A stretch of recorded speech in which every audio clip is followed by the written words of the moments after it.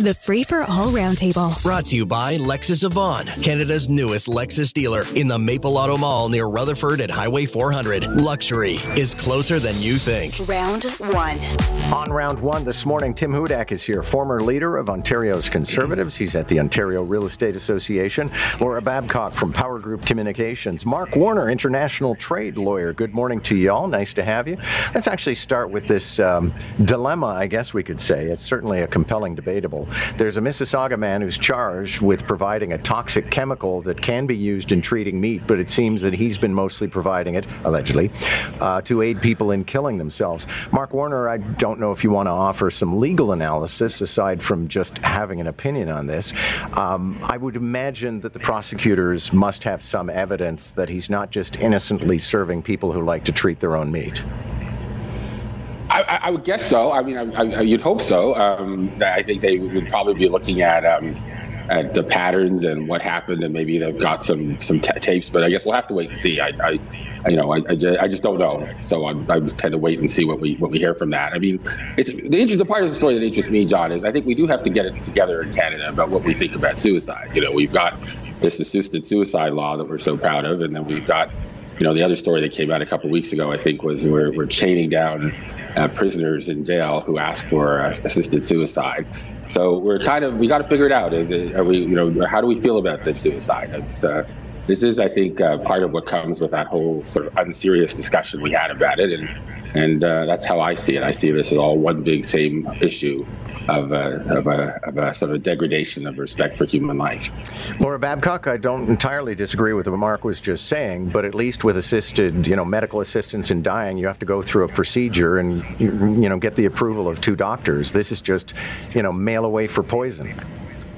Yeah, obviously this person shouldn't be doing this, and it came as a result of a death, right? That's how this whole thing started. So no, you shouldn't be sending people ways that they can kill themselves. We have medically assisted suicide, but I have to say, to Mark's point, it's not as it seems. I had a family member who was trying to opt for that and wasn't able to get it because they had just had some other mental illness issues, right? And so if you've got mental illness, at least in our case, then you're not able to get this assisted suicide, and the person was in great distress and then tried to opt for take their own life. So, I mean, we haven't got a really clear understanding of when does a person have a will to take their life. If they have other things like cancer, is that enough? If they have if they're not going to live for very long, we really don't have a clear understanding in this country, I don't think. But certainly in this case, it seems clear that this individual was assisting people in dying without even any kind of intervention or any attempts of understanding their mental state.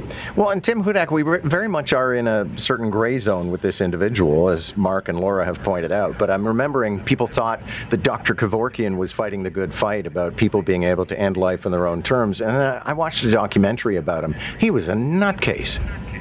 Oh, really? Yeah. Yeah, that's right. I'm glad that you let me know that. I'll have to look that up.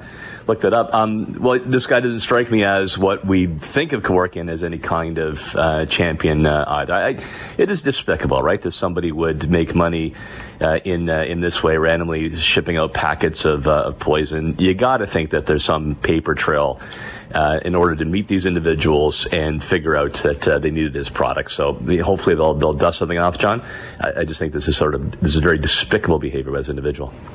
So we were talking with a policy analyst just a short while ago on the show about the fact that it appears the federal workers have reached a deal with the government, 12.6% over 4 years. Laura Babcock, I'll start with you. I mean, first of all, perhaps you can offer whatever analysis you want to on whether or not the government, caved in and gave too much, but also whether or not this is going to lay the groundwork for everybody else who's in a labor negotiation.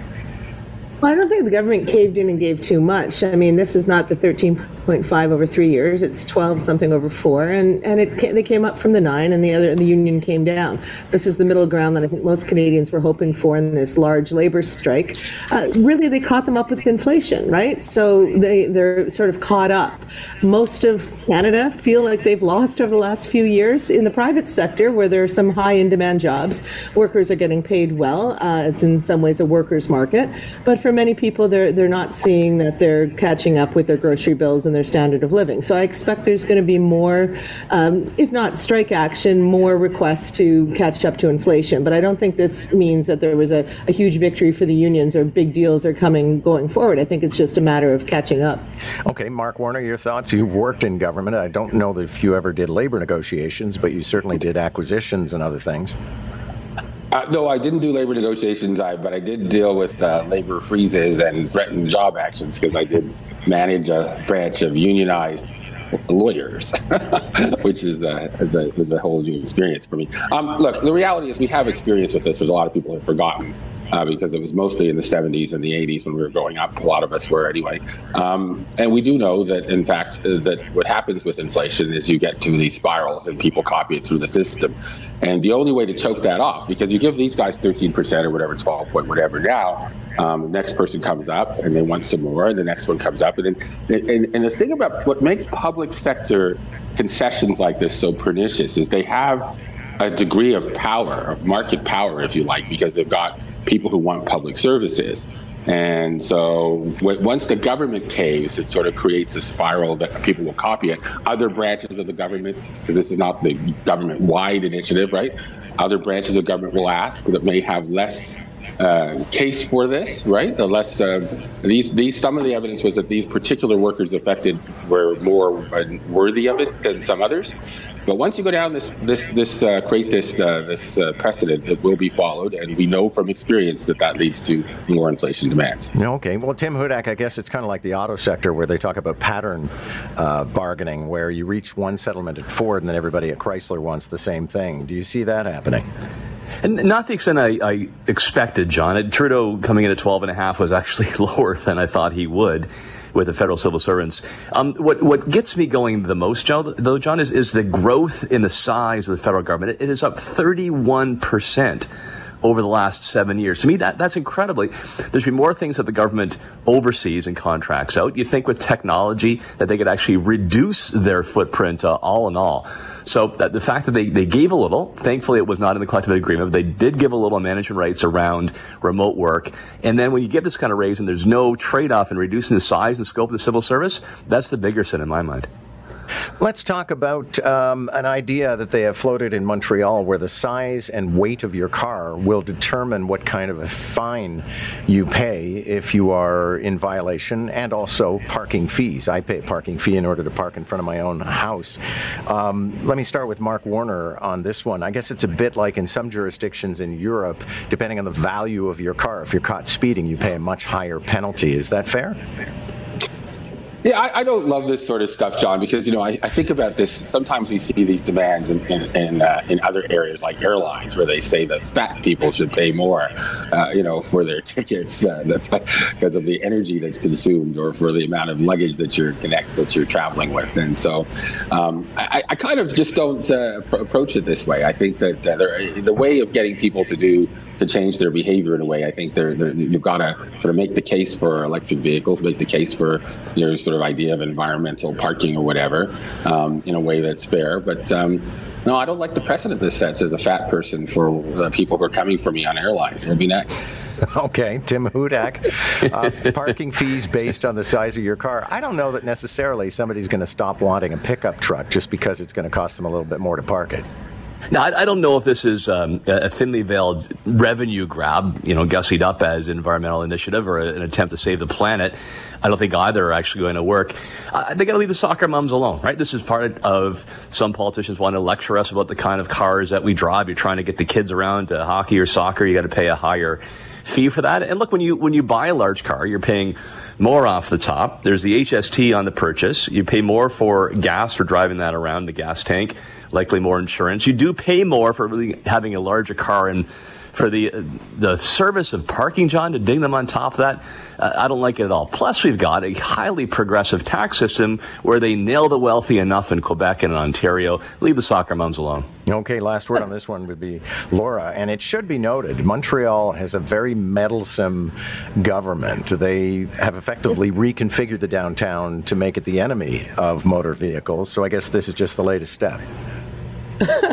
Well, I don't believe in the war on the car. I believe in more walkable, livable cities. And as a soccer mom, I like this. I like this because I think it's where we're going forward. We don't need the huge vehicles that we use. We really don't. I get my kids around just fine in a sedan, and I'm hoping someday to not even have a car parked in the driveway because they're expensive, and there's so many alternatives now. So I think this is the way of the future. I think it's smart, and they take up more room in parking spaces and in other kind of open lots where there aren't necessarily designated lines. They're bigger vehicles, so charge them more.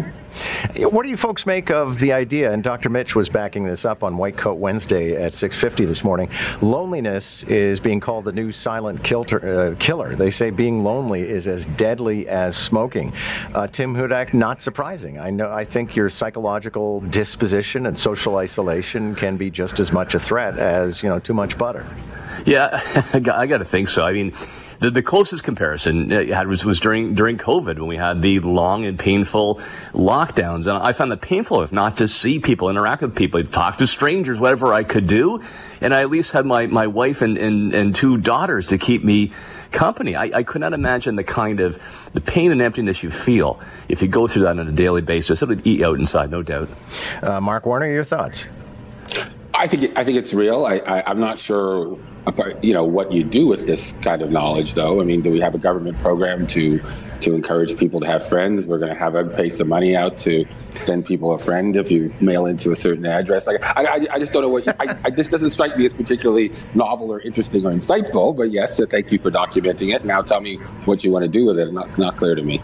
Okay, but Laura Babcock, then we do have interesting initiatives. I forget where this was launched, but the idea of a chatty cashier at a supermarket. You could get into a certain line and have a conversation, and some people said it might be the highlight of somebody's day.